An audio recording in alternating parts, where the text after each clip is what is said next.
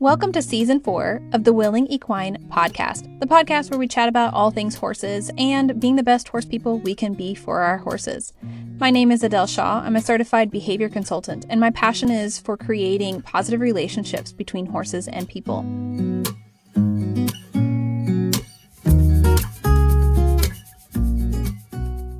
Hey guys, welcome back to another TWE podcast episode. Today I have a very special guest to introduce you guys to, Alicia Harlov of the Humble Hoof. Alicia Harlov is a full-time hoof care provider on the North Shore of Massachusetts and a member of Progressive Hoof Care Practitioners. She also creates the Humble Hoof podcast, where she interviews equine professionals about factors that affect hoof health. She loves educating owners on how to grow the healthiest hoof possible and believes that getting a horse sound is often a matter of finding the right pieces to the puzzle. All right, thanks, Alicia, for joining us today. Would you mind starting us off by introducing yourself and sharing a little bit about you and what you do and what your specialty is? Sure, yeah. So as you said, my name's Alicia Harlov. I actually was a public school teacher for the first 10 years of my professional career, and I had a horse that had lameness issues.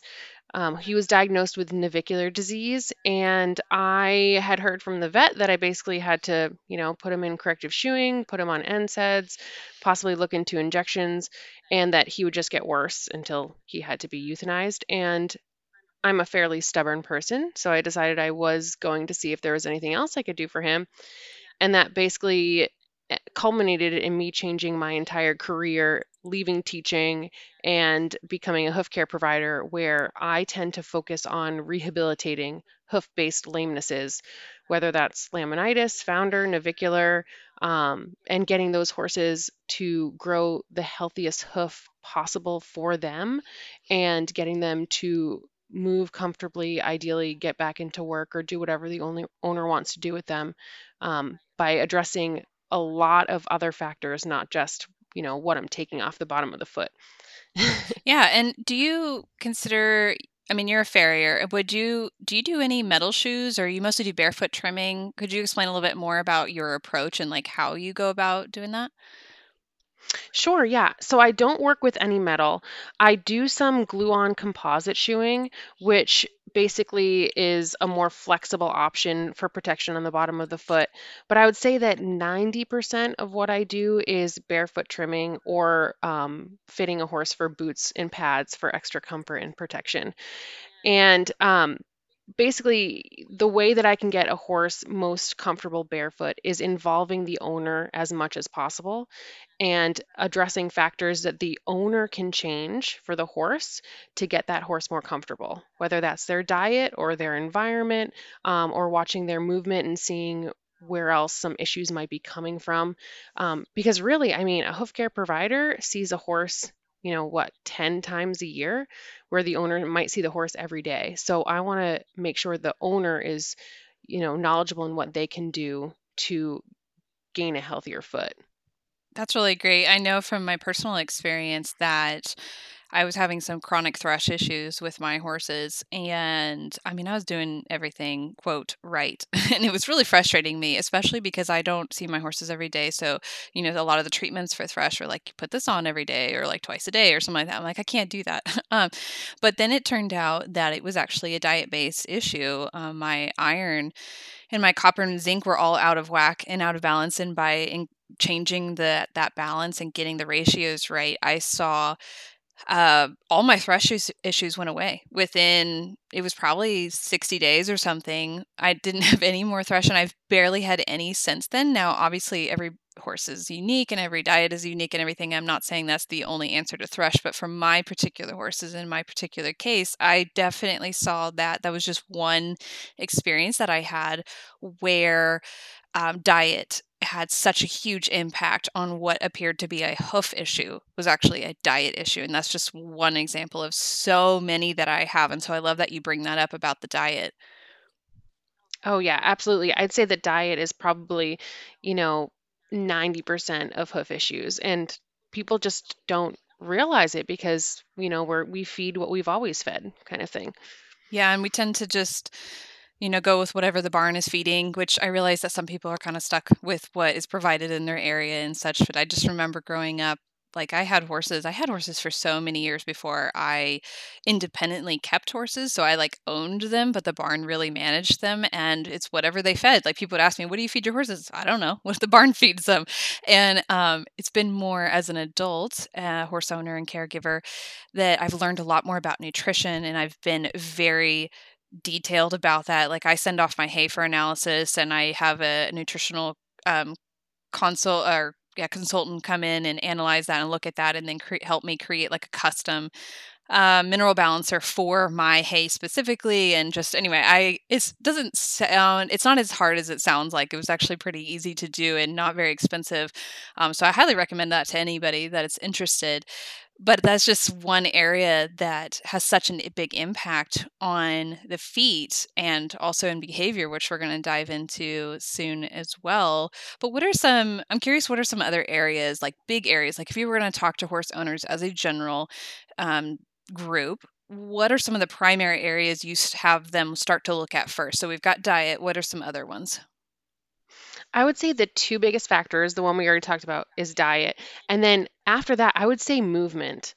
In my area, I'm in the northeast of the United States, and a lot of horses are in stalls. I mean, some horses are in stalls 16 hours a day or more, and that has a huge impact on their hoof health. Because it's like us, like if we, are sitting around all day, our muscles and our tissues are going to atrophy. The hoof is a structure that needs stimulation to gain strength, just like other organisms. So that hoof, the more it moves over varied terrain, the stronger it's going to get. And coupling with that, environment is really important. Like if they're standing in dirty paddocks, and I don't mean mud, I think that mud can actually be kind of a good stimulation if it's packed into the foot and it's not, filled with manure and urine. It's when you get those nasty microbes that they can eat away at the hoof tissue. Um, there are so many factors that affect hoof balance and comfort.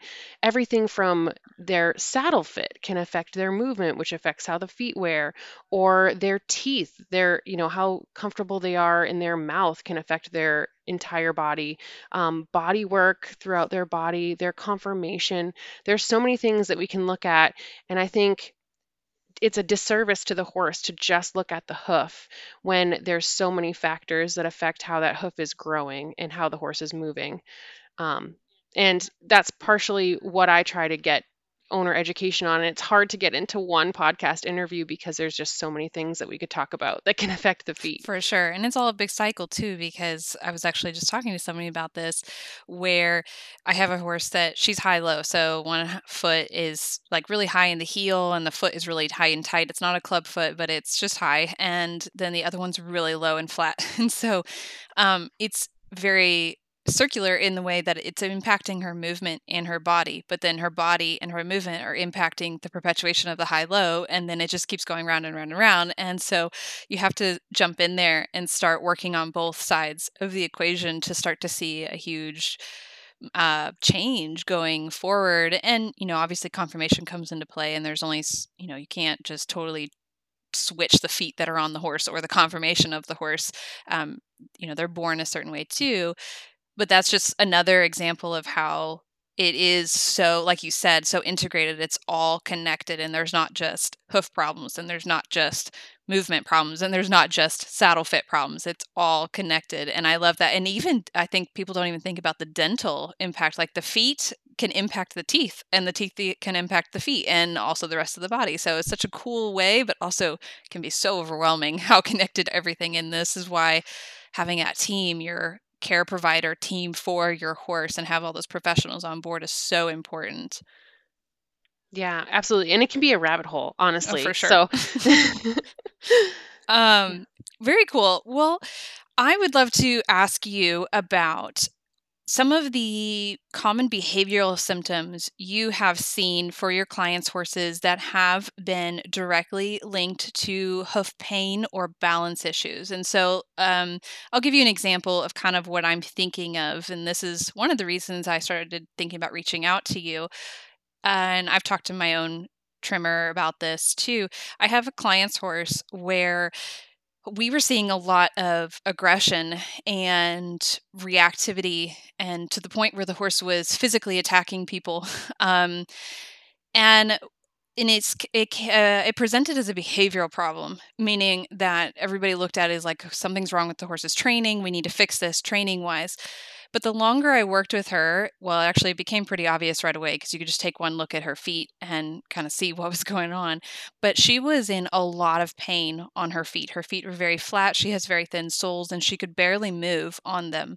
And so she was very sensitive and sore as she was walking around. So when I started looking at that in combination of when her reactivity was occurring, meaning the time of day and like the environment, the situation, most of her reactivity started happening when she didn't want to move, but she was feeling threatened. But she didn't want to move because her feet hurt. So she was trying to prevent, like, she was trying to change the situation so that she didn't have to move, but also protect herself. So instead of having a flight response, so like moving away or fleeing, like most horses will usually opt for initially, she was very um, incapable of doing that because of the amount of pain that were in her feet. So instead, she would opt for a fight response, so defending herself physically. And it came across as aggression and behavioral issues. And some people might even go down the road of like disrespect and dominance and all that. And it wasn't any of those. It was purely coming from her foot pain and how her feet were really hurting her. And so this was a behavioral fallout kind of from that pain in her feet. And so we've been working on her feet. We've changed her diet. We've changed her trims. She's on a shorter trim cycle now. She has a new farrier, new trimmer, and we've been working on that. And gradually it's getting better. Of course, with hoof stuff, it takes a long time to see that full Right. transformation. But her behavior has improved dramatically since improving her hoof care. And so I'm curious if you have any other examples or cases, obviously you don't need to name names or anything, but just that kind of come to mind, or some different behaviors that maybe my listeners could watch out for that may be linked to the hoof problems. Yeah, absolutely.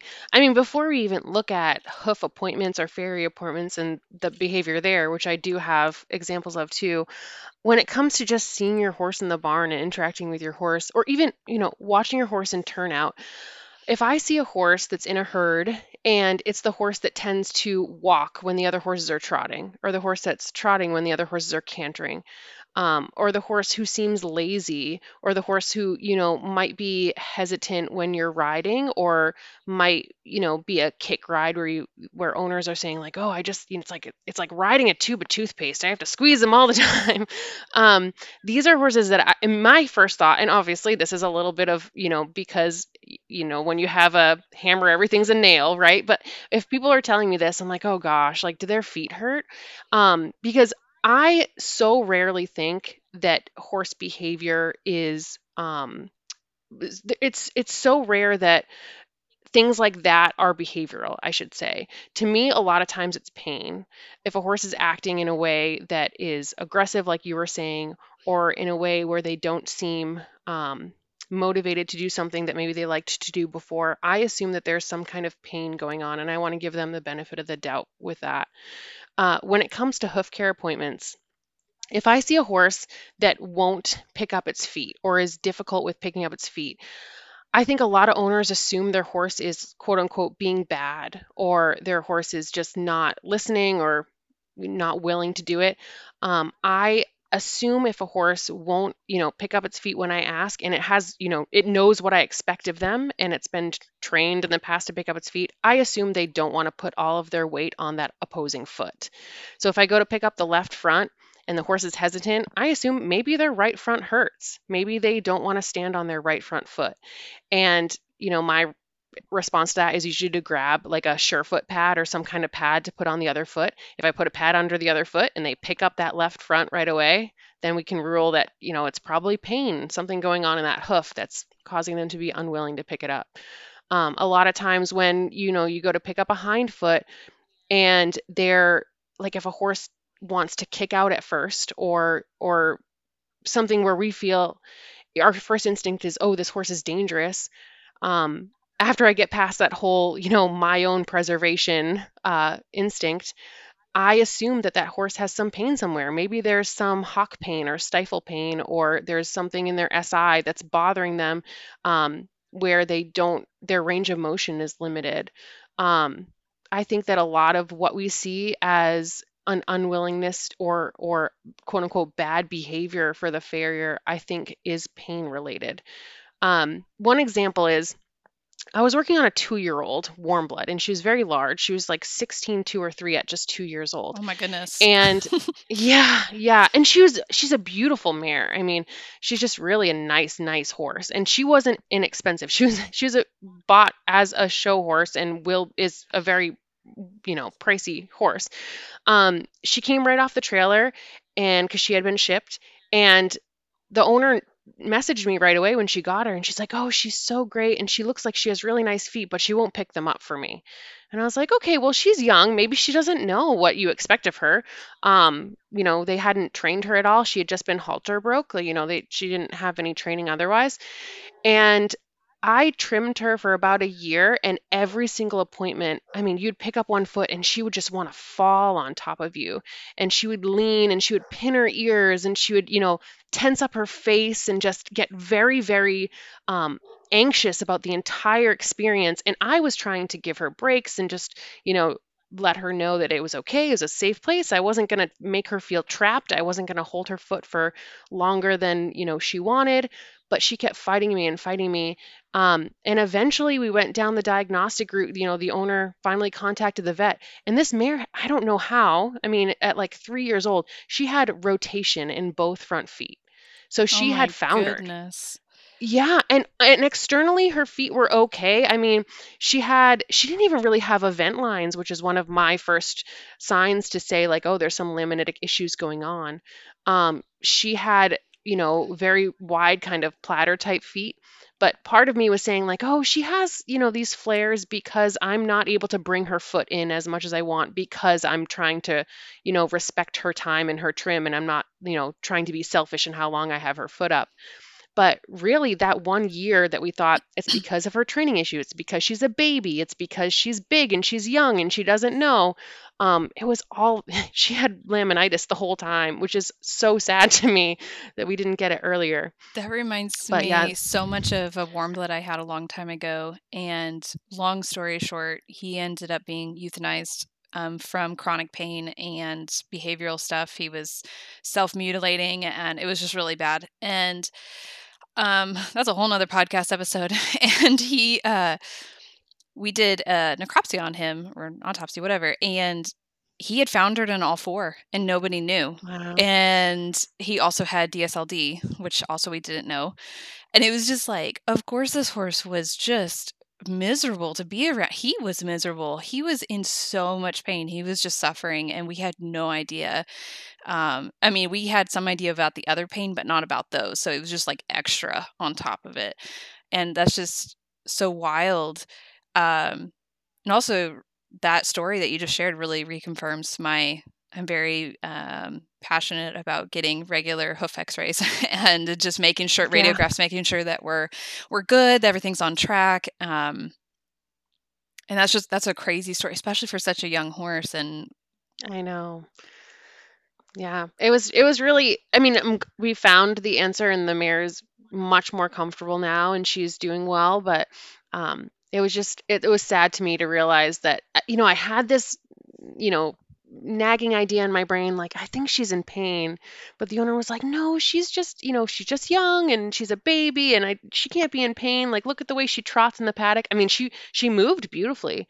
Um, I think that they're sometimes horses are more stoic than we give them credit for too. 100%. I completely agree. I have, and I just shared about this on one of my previous podcast episodes, but I have a young mare. She's 6 now, and she's had on and off issues with the farrier. She's doing really well. I happen to have a unicorn of a farrier, meaning that she's just super patient and helps and does all the cooperative care stuff with me. And she's just amazing and has excellent um, barefoot trimming skills and works with founder cases, all that. Anyway, she, we had, I'd been working really intensely on her training, and she's had really good training from a very young age and everything's been going great, but she was still having like on and off issues, and it would come and go, and it wasn't always trackable. Like I couldn't figure out what the triggers were for some of her issues, and why she would get like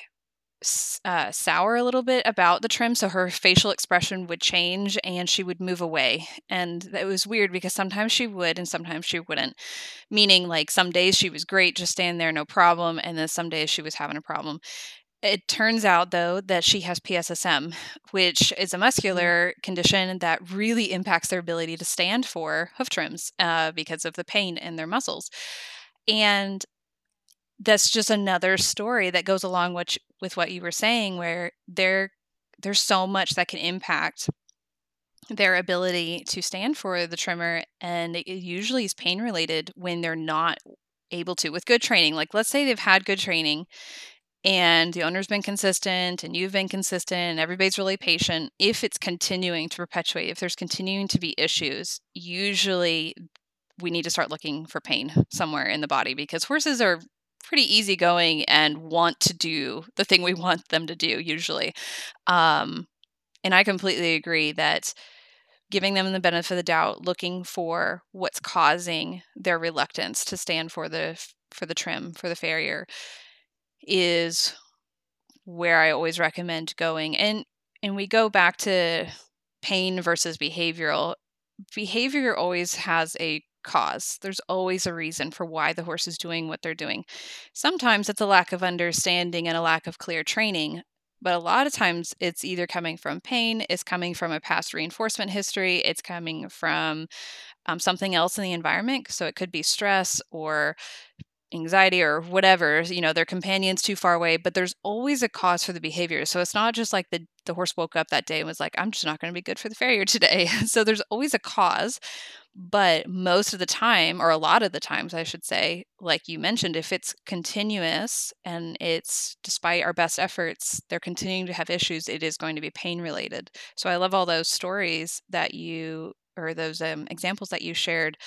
There's such great and very common, unfortunately, examples of what could be causing the issues. Right. And I mean, I tend to probably gravitate more towards pain when it might not always be pain, but I would rather rule that out and know that we have a comfortable horse to start For with. sure. I agree. Okay, so questions now is when we're in a farrier appointment, so let's say I'm a horse owner and caregiver and I have called you for an appointment and I want you to come start working with my horses.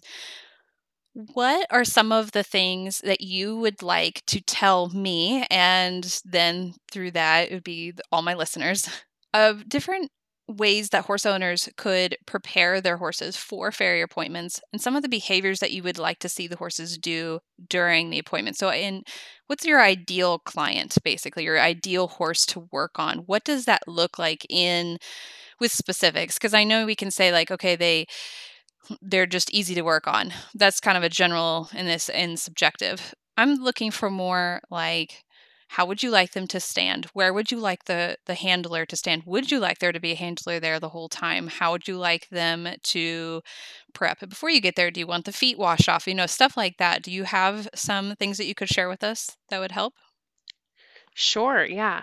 I mean, to start, I would say that in terms of having the owners at the appointment, if the horse I feel is a horse that is comfortable with me and I feel safe working on the horse, I'm okay if the owner is not there. I know that's not true for all hoof care providers, but there are horses that I've been trimming for 4 years or, a handful of years, and I know them really well. And if our schedule doesn't line up, I'm happy to go in and trim them without the owner there.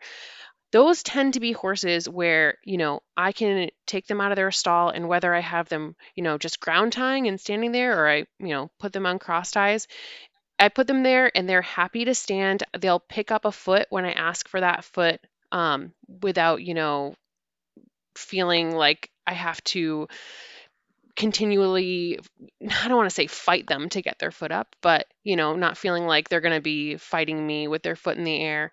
A horse that's not yanking its foot back and forth That's really, really hard on our bodies as hoof care providers. Um, I can say that if I have a whole bunch of horses in a day where they're not moving their legs, they're not yanking back and forth, they're not slamming their feet down, I can trim, 15 or more horses in a day.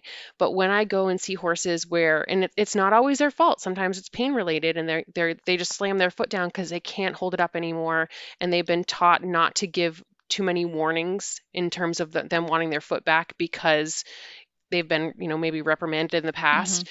So if they suddenly slam their foot or suddenly yank their foot and it yanks on my body, I can maybe do 5 horses before my body feels the same way it does as trimming 15 that don't yank on me. So it's a big, big difference.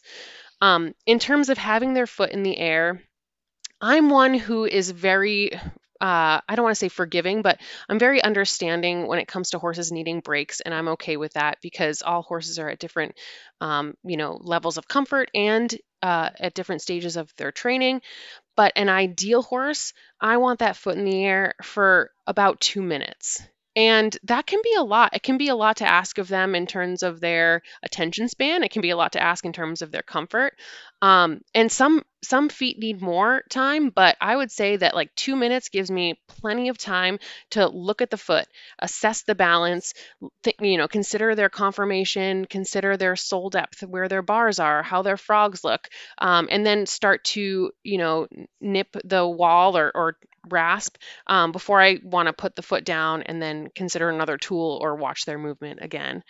Um, Typically when I get to an appointment, the first thing I'll do is watch the horse, walk up and down the aisle before I work on them. So it has to be a horse that's willing to, walk without getting jiggy or trotting or getting upset, a horse that's like led comfortably by me or somebody else. Um, and in terms of their hind legs, because I'm in my mind, I've been thinking of their front feet this whole time. In terms of their hind legs, um, I I know that some horses have a hard time holding up a hind leg, especially if there's arthritis. I don't mind resting a hind foot on the ground and or on my boot if the horse is safe to do so, and trimming their foot that way. But I am usually unwilling to work on hind feet if the horse's response is to kick out. Mhm. And that's just because, this is our livelihood, and one kick can put us out of work for months. Or, there have been hoof care providers that have died from, one kick. Um, and I tend to see that more. I've been kicked to the ground by a hind foot. Um, and I know that front feet can be dangerous too, but I tend to be more cautious with hind feet. So, horses that are willing to at least hold their hind feet up behind them without kicking out sideways or, kicking at me. But also, an ideal client for me would be able to pull their hind foot forward, sort of under their belly, so I can rest it on the hoof jack. Um, and that tends to be where I get the most nervous because when I'm pulling the hind foot forward, I'm in a position where I can't get away quickly if they kick out sideways. And that's the only time I've been hurt is pulling a hind foot forward like that. Um, and I guess I missed this part with the front feet, but also with the front feet, um, I prefer at the end of the trim to pull that front foot forward on the hoof jack and finish that hoof from the top. And a lot of horses, I would say at least 25% of the horses I see, really struggle with pulling their front feet forward. And I think some of it is a tension thing, like their tendons or their ligaments or their muscles higher up the limb are just too tense and it's uncomfortable for them. Like I said, going back to pain, it's uncomfortable for them to have their foot forward. I think for some horses, it's a balance thing. They haven't been asked to pull their front feet forward, and so they're not quite sure what I'm asking of them. They're not sure how to balance with one leg out in front of them.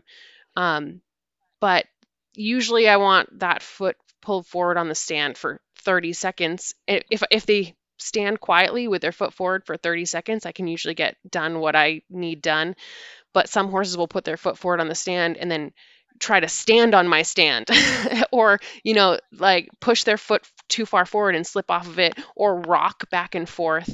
And all of that requires us as hoof care providers to then have to compensate in our bodies. Like if a horse is rocking on the stand, I'll usually go with them and continue my trim, but it means that I have to brace myself in different ways depending on their body, which again is, it causes fatigue in our muscles, but it also means that there's more of a risk of a slip or something where the horse suddenly loses their balance, and then um, there's a risk of injury there too. So those are the things I can think of off the top of my head, but I'm not sure if there's um, if there's something else that you have a question about in terms of where their feet should be or. Yeah, so those are all excellent. I love how you mention the amount of time that is necessary to hold the foot for, or, just the different positions. And I find this was something that I didn't think about enough when I was working with my horses initially with the farrier. Because I'm thinking, oh, my horse picks up their foot and lets me clean it out, and I put it down, and that's fine. Everything's good. So they're ready for the farrier. Well, that's not the case because one, you need the foot for a whole lot longer. And two, you put it in way different positions than I'm going to actually clean a foot out, and I'm never going to bring the foot forward to clean it out. That's just ridiculous. And then three is going to be you're going to use a whole lot of different tools that I would never use. So like the rasp and clippers or whatever else you're going to use. So those will be unfamiliar sensations to the horse that they need to be prepared for ahead of time so that they know what to expect during the farrier appointment. And a lot of horses are really underprepared for the farrier, but just because the handler or the owner, whoever, can pick up the foot and put it back down, we assume they're going to be okay for the farrier. And the other thing that I have found even more recently with my own horses, my trimmer started resting. So I'm trying to figure out how to visually explain that, or explain this so you can visualize it. I'm sure you do this too, where you kind of lower the leg part of the way and you're holding it more by like the cannon bone and the fetlock to let the foot tip down so you can look at the balance from the underneath part. Well, we don't Yes. ever hold their feet like that to clean them out. So they're kind of weirded Right. out. They're like, are you putting my foot down or are you holding it? And so a lot of them will just throw their foot down when you do that because they assume that that means you're done.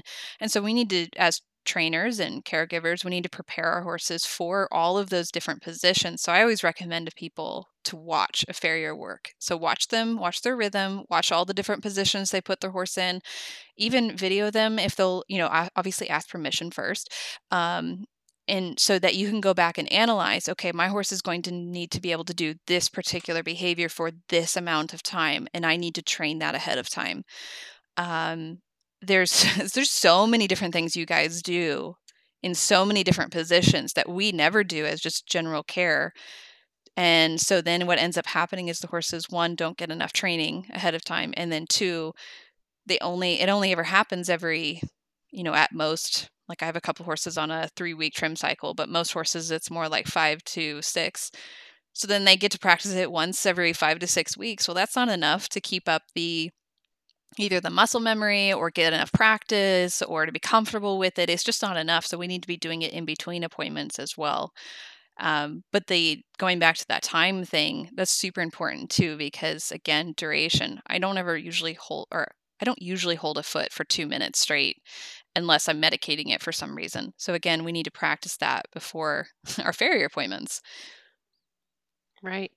Yeah, and there was something else that you had mentioned that made me think of, the most feral equines that I typically come to are usually donkeys that have been rescued. Actually, in my area, we tend to have a large donkey rescue that gets in a lot of donkeys. And one thing that I will give to owners, and I'm positive that there are farriers all over the world that will have this, is just an old dull rasp. I mean, I go through a rasp a week usually, and I just keep the old ones in my truck. And if an owner has a horse or a donkey that isn't used to tools, I just hand them an old rasp and I say, this animal is more comfortable with you than they are with me. So if get them happy to pick up their feet first, but then every once in a while just take that out and just like gently tap their foot with it, or like you know don't really rasp, unless they really want to, but don't really trim, but maybe get them used to that sensation of like, oh, there's going to be a vibration on their foot, because Hmm. that is an odd feeling if they don't know it, that I'm sure that there are farriers that if you ask your farrier if they have an old rasp, they'd be happy to give one. Yeah, actually, I have one. I have actually a couple, I think, from my trimmer. She just gives them to me afterwards so I can work on my guys in between. And sometimes I do keep up with their trims in between. Obviously she showed me how and what they specifically need, especially with my younger guys or my guys that are new into my training program. And so, maybe she was able to work on them, but not as much as she wanted to. So I'm kind of keeping up in between. So there's definitely a lot of in between stuff that we can do. It's just a matter of getting just enough training to do it right and safely. And then it can really help your horse, like to do it in between. And you brought up the horse being, or the donkey being more comfortable with the owner handler versus you. And this is another area where, especially with one of my horses in particular, actually two that are coming to mind, um, the individual human that is working with them or handling them is the make or break for the experience. So they will let me do all of the hoof handling, I could even trim, I could do all that. I'm not educated enough to be able to do the trims, but in theory, I could do all the trims myself. However, bring a new person in and all of a sudden they don't pick up their feet. They can't do anything because they're too fearful about having that second person there that they don't trust. So this is another area that I recommend to horse owners is to, get your friends involved, get your family members involved, get your spouse involved, get the neighborhood kid involved. I don't obviously as long as it's safe, we're going to do this very safely and gradually. But teaching your horse that other people are going to be safe and that it's going to be a good experience for them is so important before your farrier arrives so that you're not surprised, both of you guys, when all of a sudden the horse that could pick up their feet is no longer picking up their feet or is now moving away or kicking out or things like that. We want to avoid that obviously during an actual appointment itself. Right. One thing you mentioned about bringing the front legs forward, I love that you brought that up. I have a couple of experiences with that where I do find that that's one of the toughest positions for quite a few horses, bringing the front legs forward. I have one horse that has EPM, and so she really struggles with bringing her front legs forward onto the jack. She will fall forward, and it's just because she doesn't have like, even when she's moving on a general basis, she's just walking around or living her life, it's like there's no ability to hold herself back. She just kind of barrels forward, and it's a lack of proprioception and just self-awareness and also having the right muscles and all that. So when I bring her front legs forward, she has such a hard time keeping her weight back. It helps if I put some sort of barrier in front of her. So, like, we'll do her whole trim in front of a fence so that she visually sees, oh, I can't go forward. And that helps a lot. Obviously, this all needs to be done very safely. We don't want to trap anybody between the horse that may or may not be falling forward and the fence. So, that has to be done very carefully. But then I also have my mare that has PSSM. When she was having farrier problems or when she does have flare ups, that is the area that it becomes the most problematic. Usually, I find horses are more fearful about their back ends, their back legs being picked up and taken care of. But she was having the most trouble with her fronts, and it was because her chest and all of her muscles and her front end were so sore and tight that trying to bring that front leg forward was really painful for her. So that has been a very interesting experience on how to help her out with that. And this just goes back to if your horse is doing something and you've done a lot of training and work, then we need to go look at pain being the cause. Something as simple as bringing the leg forward could actually be uncomfortable for your horse, could actually be a cause for pain. Um, but the other thing I want to bring up, because this, most of the people that are listening to this episode are going to be exploring or considering or actively using positive reinforcement, which usually involves food and feeding during farrier appointments, may be a thing that's happening. I know from my appointments it does. Um, and one thing that can really help with that falling forward motion in the stepping forward and pushing into that jack, is your feeding position, how you're feeding. I find that a lot of people feed too far forward and are actually encouraging the horse to come forward, which then sets their motion forward. And then you're pushing on the jack, and then everybody just tumbles forward, and then it's dangerous. So, choosing how you're feeding and where you're feeding can really set your horse up for success and help prevent them from doing those different motions that you're not looking for. And so, we have to be very cognizant of where we're standing and what we're doing that is either helping or hindering our horse during the appointment. And that's just something you guys can consider, even maybe record. Like, I'm a huge fan of video recording. So, video record your farrier appointment. It's not, maybe you're not recording it because you don't think of it as an active training scenario, but it is. It's 100% an active training experience for you and your horse and your farrier. And if you record it, you can go back and kind of analyze, like, what was I doing to help or hinder this situation? How can I better set my horse up for success? How can I set my farrier up for success? Because we want them to be happy and safe and healthy, and want to come back too. So that's a huge part of it as well. Anyway, that was kind of a tangent I went off on, but that's just everything you mentioned made me think of that, of how we can really, there's so many different factors that go into this that can either make or break the situation for either the horse or us, because it can be very stressful for us as a handler and an owner, but also for the farrier. You guys are in a very risky position, and I would hate for something to happen, because I don't want that to happen to you, being the farrier, but also for, you know, this is not good for anybody for something bad to happen. So, Right. yeah. Yeah, and actually, as you were saying that about all the ways that you can address, or things you can look for when pulling their front feet forward, and the ways that we can address that, I was also thinking about how a lot of owners don't have hoof jacks, and that's a tool that we use, and it's an expensive tool, so I don't expect owners to buy it to prepare their horse to use it. But in terms of pulling the foot forward, the front feet forward, find a mounting block or like a tree stump, anything that they can sort of rest their foot on. I tend to most of the time put their frog on the the hoof jack so that their frog is taking the weight. I just do that because a lot of the horses that I'll come to that are rehab cases have thin soles, so I don't want them resting on their soles. But if you can find something where they don't mind resting that frog somewhere or putting their foot up, just so that it's something where an owner might be able to pull that front foot forward and hold it, and that horse is okay.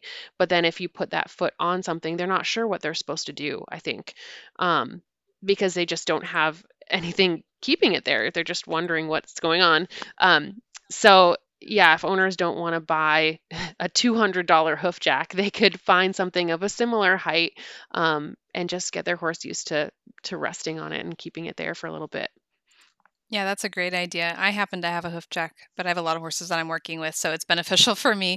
I Right. specifically work on hoof handling issues quite a bit, so it just ended up being an investment into what I do. But for the average horse owner, those were all really great recommendations for just practicing bringing that foot forward and resting it on something. Lots of ways we could do that. Okay, so I Yeah. have a question. So I do have a couple horses, like you mentioned, where we've got arthritis, or maybe they're young and unbalanced, or maybe we've got EPM or whatever, which I can only do so much training. Like, a lot of it comes down to physical limitations. Um, how do we help you as a farrier from a trainer's perspective? Like, so what is something that we can do to help the situation when a horse is going to need to have their foot put down quite frequently, or does move around a little bit more than either of us would like? Because at some point there's only so much we can do. So how do we help improve that situation from our end of the equation? Yeah, I mean, I'm really big on communication, and I hope that most people listening would be it too, But I ask the owners or anybody who contacts me, and wanting to be a new client, I ask them to just let me know if they have any concerns about the appointment or anything that they think could come up as an issue. And I know some people are worried about telling a potential new farrier that their horse struggles with hoof care appointments, but it's better to let the person know than to have them show up into a situation that they might not be prepared for. Mostly because if I have somebody that contacts me and says that they have a horse that is a rescue or is young and might need extra time in their hoof care appointment, I can budget that time, and then I don't feel rushed because I feel like if I feel rushed because I budgeted half an hour for this horse and it's going to take an hour, the horse can obviously sense that I'm thinking about the time and I'm thinking about my next appointment and I'm thinking about how I'm already running late. And that's going to make me a lot more tense, probably because I'm also a little bit of a type A person who wants to stick to my schedule. But if I walk into an appointment knowing, okay, I'm going to take as long as it takes. So for example, if I have a horse that's a rescue and we don't know anything about how well they are for the farrier, I might put them at the end of my day, and then I don't feel rushed. Like I don't feel like I have to get to another appointment after them. And that just changes my entire demeanor with the horse. And that saying about how, if you take as long as it takes less time, or I'm going to totally botch Yeah, that. I So get it. um but the second that we start to amp up our energy because of feeling anxious about how long it's taking, it's only going to take longer. So that's one thing, is just communicate with your farrier, let them know your concerns. And also, you know I have some owners who, when I get there, I'll ask them to show me how they pick up the horse's feet. And this is twofold for me. One, it's showing me if there are cues or things that the owner does that will help me in communicating with the horse better, so that I'm asking them in a way that that horse feels comfortable, or in a way that that horse knows what to do when I ask them to pick up their feet. But it also shows me that this owner can pick up all 4 feet and that horse isn't kicking them or reacting, and then I feel safer, um, just knowing that they've done that. And if they haven't, if they can't pick up the feet, I mean, typically I ask them to tell me that beforehand, because I can refer them to a trainer in my area who's really good with helping them with that. Because I wouldn't say that training is my strong suit, and I know how important it is, and I don't want to teach the wrong thing. Um, but I would say the biggest thing is communication, and then being willing to um, show the farrier what you have done, and being willing to communicate with the farrier in ways that they can safely pick up the feet. And also, and I hate to mention cost, but being willing to say, like, I want to budget, an hour or an hour and a half of your time to work and make this, an experience. If the horse really needs all 4 feet done because they're severely overgrown, and it can't be done just, over a few cycles, say, I'm willing to pay for, a little bit extra by the hour, maybe like an hourly rate instead of just the cost of one trim. Because then we know that we're not going to go and, you know, and I hate to say it, but like, our time is a valuable thing for us too. Yeah, And absolutely. I'm more willing to pick up a client and say, yeah, I will spend as long as you want, and I will be as careful. I mean, I'll always be as careful as I can be, but I'll be really respectful of both of our time if I know that, there's a potential that it's not going to be assumed that we're going to spend that much extra time and not be compensated for that. Um, and that's very rare that I do that. I usually try to make sure that I'm not making it cost prohibitive for owners who are just trying to get hoof care done. But that's something else to consider too.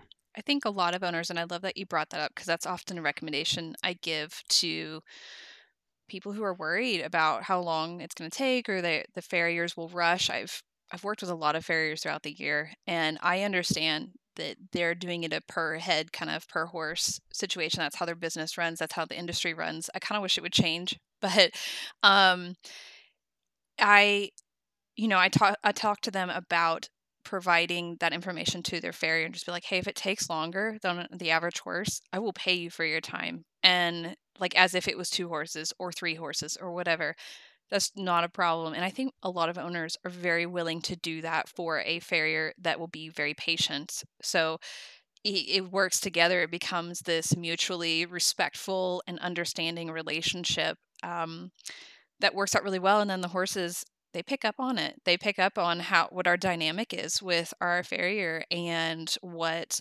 we're feeling during the appointment. So if the owners are stressed during the appointment, the horses are going to pick up on that.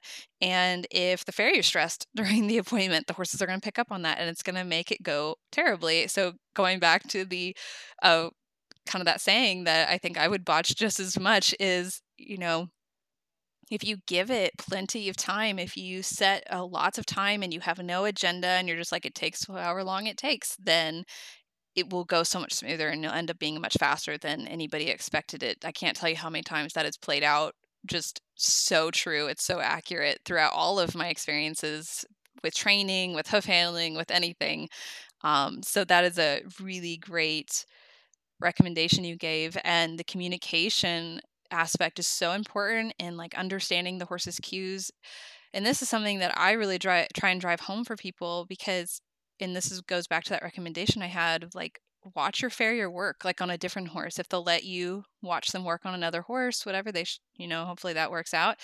That would be so valuable, because then I can see, okay, how does my farrier move? Which foot do they do in what order? Like, do they start off with the front and then go to the back and then go around that way? Or do they do both fronts and then do both backs? And then which one do they usually start with?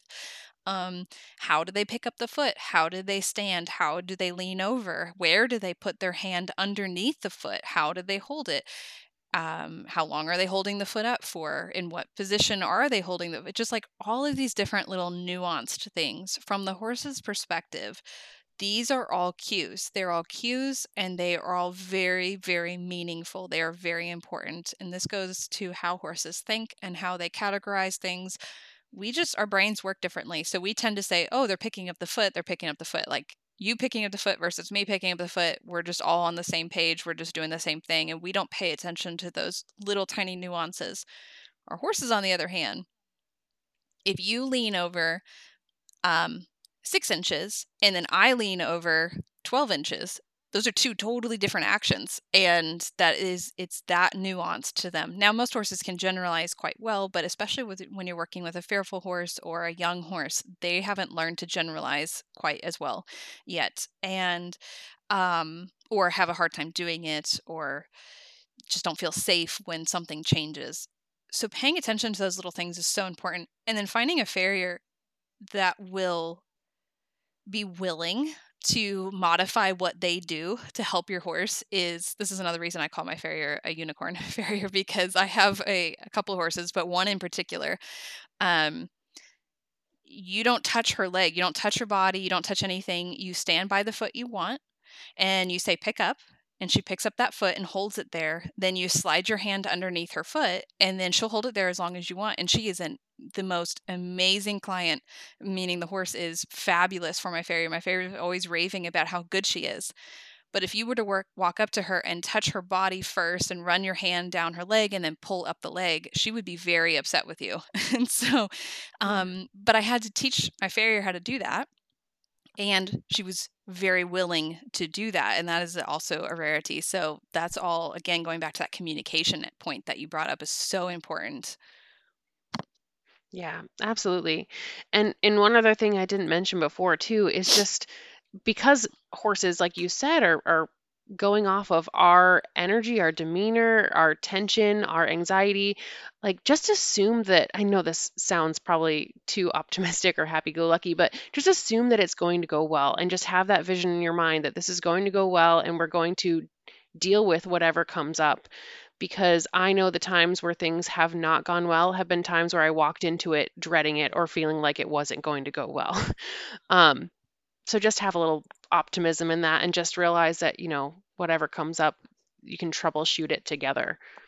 I had a horse that had kicked out at a farrier, or this farrier that I work with now, once. And I knew after that experience that she would be inclined to think that the horse would kick out again in the future, which is a reasonable thing to think because she did it once. So what's to say she won't do it again, which any horse could kick. But, once you've experienced it, you start to become a little bit more cautious. And then our nervous system starts responding accordingly. And we're on like self defense mode.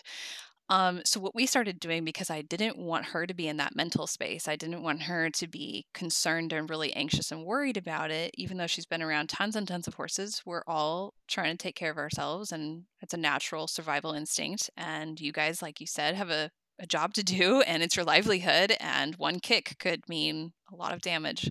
And so what we started doing is I actually would go and pick up her foot for the farrier and hold it temporarily, make sure everything was okay. And then she would come and step in and take the foot from me. And that helped everybody stay really calm and relaxed and to be kind of in that optimistic mindset like, oh, this is going good. The horse is okay. And everybody was much more relaxed and the appointments went so much better for after that. And now we don't need to do that anymore. But we did that for the first couple of months after that bad incident. And so that's just that's an example of something maybe owners could do to help their farriers out. And it kind of ties into that example you gave of like the owner showing you that they can pick up their feet and how they pick them up, etc. Right. Yeah, exactly. Okay, so how can owners and caregivers talk to farriers about handling the horses and what to do in situations should it go poorly? So, like ahead of time, you know, I guess we're out. I'm coming from a perspective of I do a lot of rehab work. I do a lot of retraining. I work with a lot of horses with really bad experiences with farriers and hoof trimming and hoof handling in general. Sometimes it's from the owners or previous caregivers, and sometimes it's from the farriers. And it is super important to me, really important to me, that whoever is working with this horse from this point forward, when I'm there and I'm interacting and I'm taking care of the situation, that they don't um, accidentally take over or unintentionally or intentionally take over the situation and make the situation worse should things start spiraling downhill. So, should the horse start yanking away their foot, should the horse get anxious and start to move away, what do you think would be a good way to approach having that conversation with the farrier before they start working on a horse, if that makes sense? Yeah, no, I know what you're asking, and I don't know that I have like the best answer, because I think sometimes it comes down to finding the right fit in terms of a hoof care provider. Because when I think about when I wasn't doing my own horse's feet and I was just an owner, there were definitely farriers that were more willing to accept like feedback or information in terms of like this is how this horse does best, and I want to set this appointment up for success, and I really want it to be a good experience for the horse, but I also want to keep you safe and have it be a good experience for you as the farrier. And these are the things that we do with this horse in order to make them comfortable. And would you be willing to do X, Y, and Z to make sure that this is a good experience? And there are a lot of people who are more than happy to accommodate, because obviously we want it to go well, we want it to be a good experience for the owner and the horse, and we want to keep ourselves safe. But I do think that there are some who may be less willing to try kind of step outside the box, or do something that is outside of their normal comfort zone in terms of getting the job done. um, so I do think having that conversation ahead of time and saying like this is a horse that needs some extra care and consideration because of XYZ in the past, or because of arthritis, or because of PSSM, like you said, or because of a pain issue. And can we sort of work to make sure that this is a really good experience? And some might say like, oh well, that's not really, I mean, I have heard this before, that there's some, it's like, oh, I might not be the farrier for you because that doesn't fit into their business model or their way of doing things. And it can be hard to find someone who's a really good fit and who's really understanding.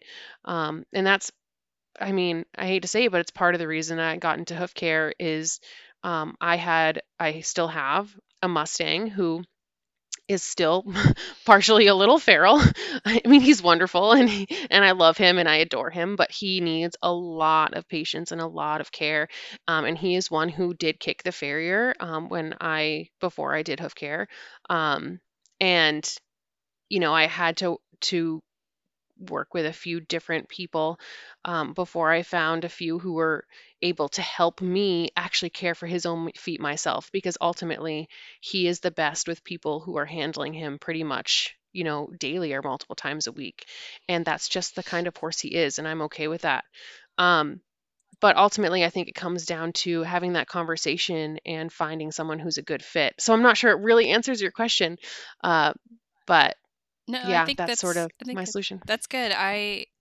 I would be super respectful of a farrier that said I don't think we're going to be the right fit. I would rather have that conversation up front and have them tell me that than to get Yeah, a couple appointments in or even the first appointment in and then have them do something that I don't wish them to do and regret it later and it just not set everybody up for success and then just be one more experience that that horse has that wasn't pleasant or the way right. that we had been training it or whatever. So I think again just open dialogue is really important and maybe even giving your farrier space like in the way you're communicating, like giving them a door to say like or a way to say this isn't going to be good. So maybe say, hey, this is how I'd like to do it. If you're not sure, maybe we could experience it together. And if it's you're not comfortable with it, just let me know. I no hard feelings. 100% we're going to be okay and we'll just go our separate ways and that's fine. I feel like that would be great if both parties could have that open dialogue and feel safe enough to communicate that with each other and feel confident in what they do and what they don't do. And that's okay for that farrier to not be comfortable working with a horse that is going to have a hard time. That is 100% okay for somebody to say and to make that part of their business decisions. Like they're just not going to work with difficult horses. That is 100% within their rights to do. And I would rather them make that decision than to get themselves in a bad spot and then regret it later, you know? Right, exactly.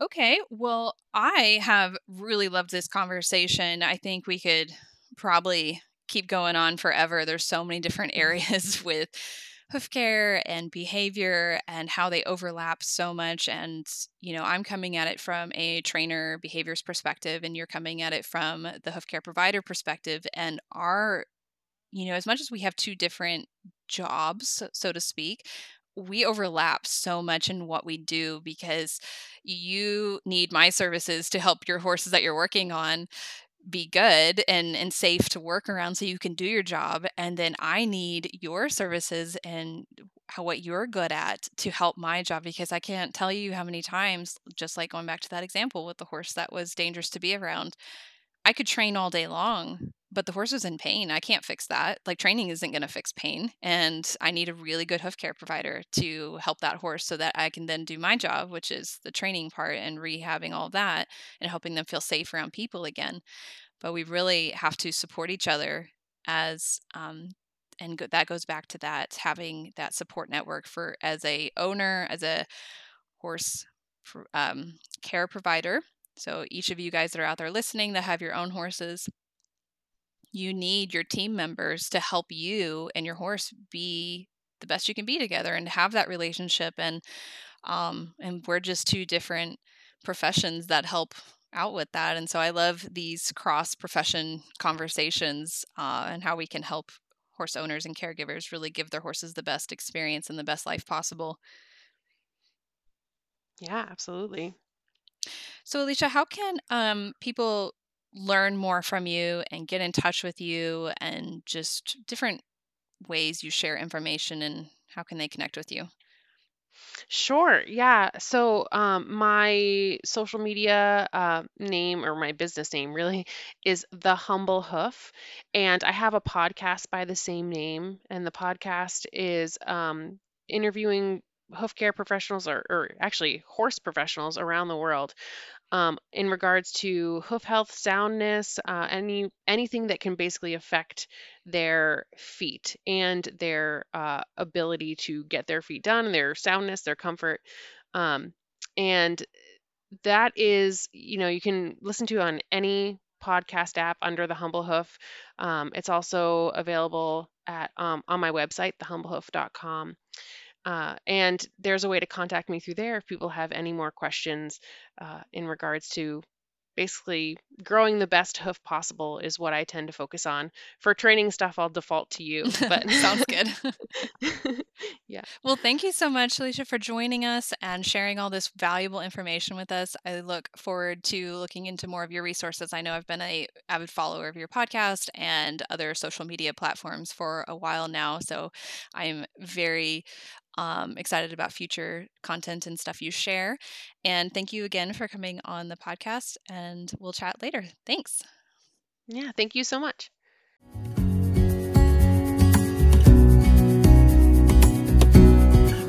Thanks so much for listening. If you enjoyed this podcast episode, I would love if you left us a review on wherever you listen to your podcasts. If you'd like to learn more, head to our website, thewillingequine.com, where you'll find a bunch of links to our different social media platforms. We have Instagram, TikTok, YouTube, Facebook, pretty much everything.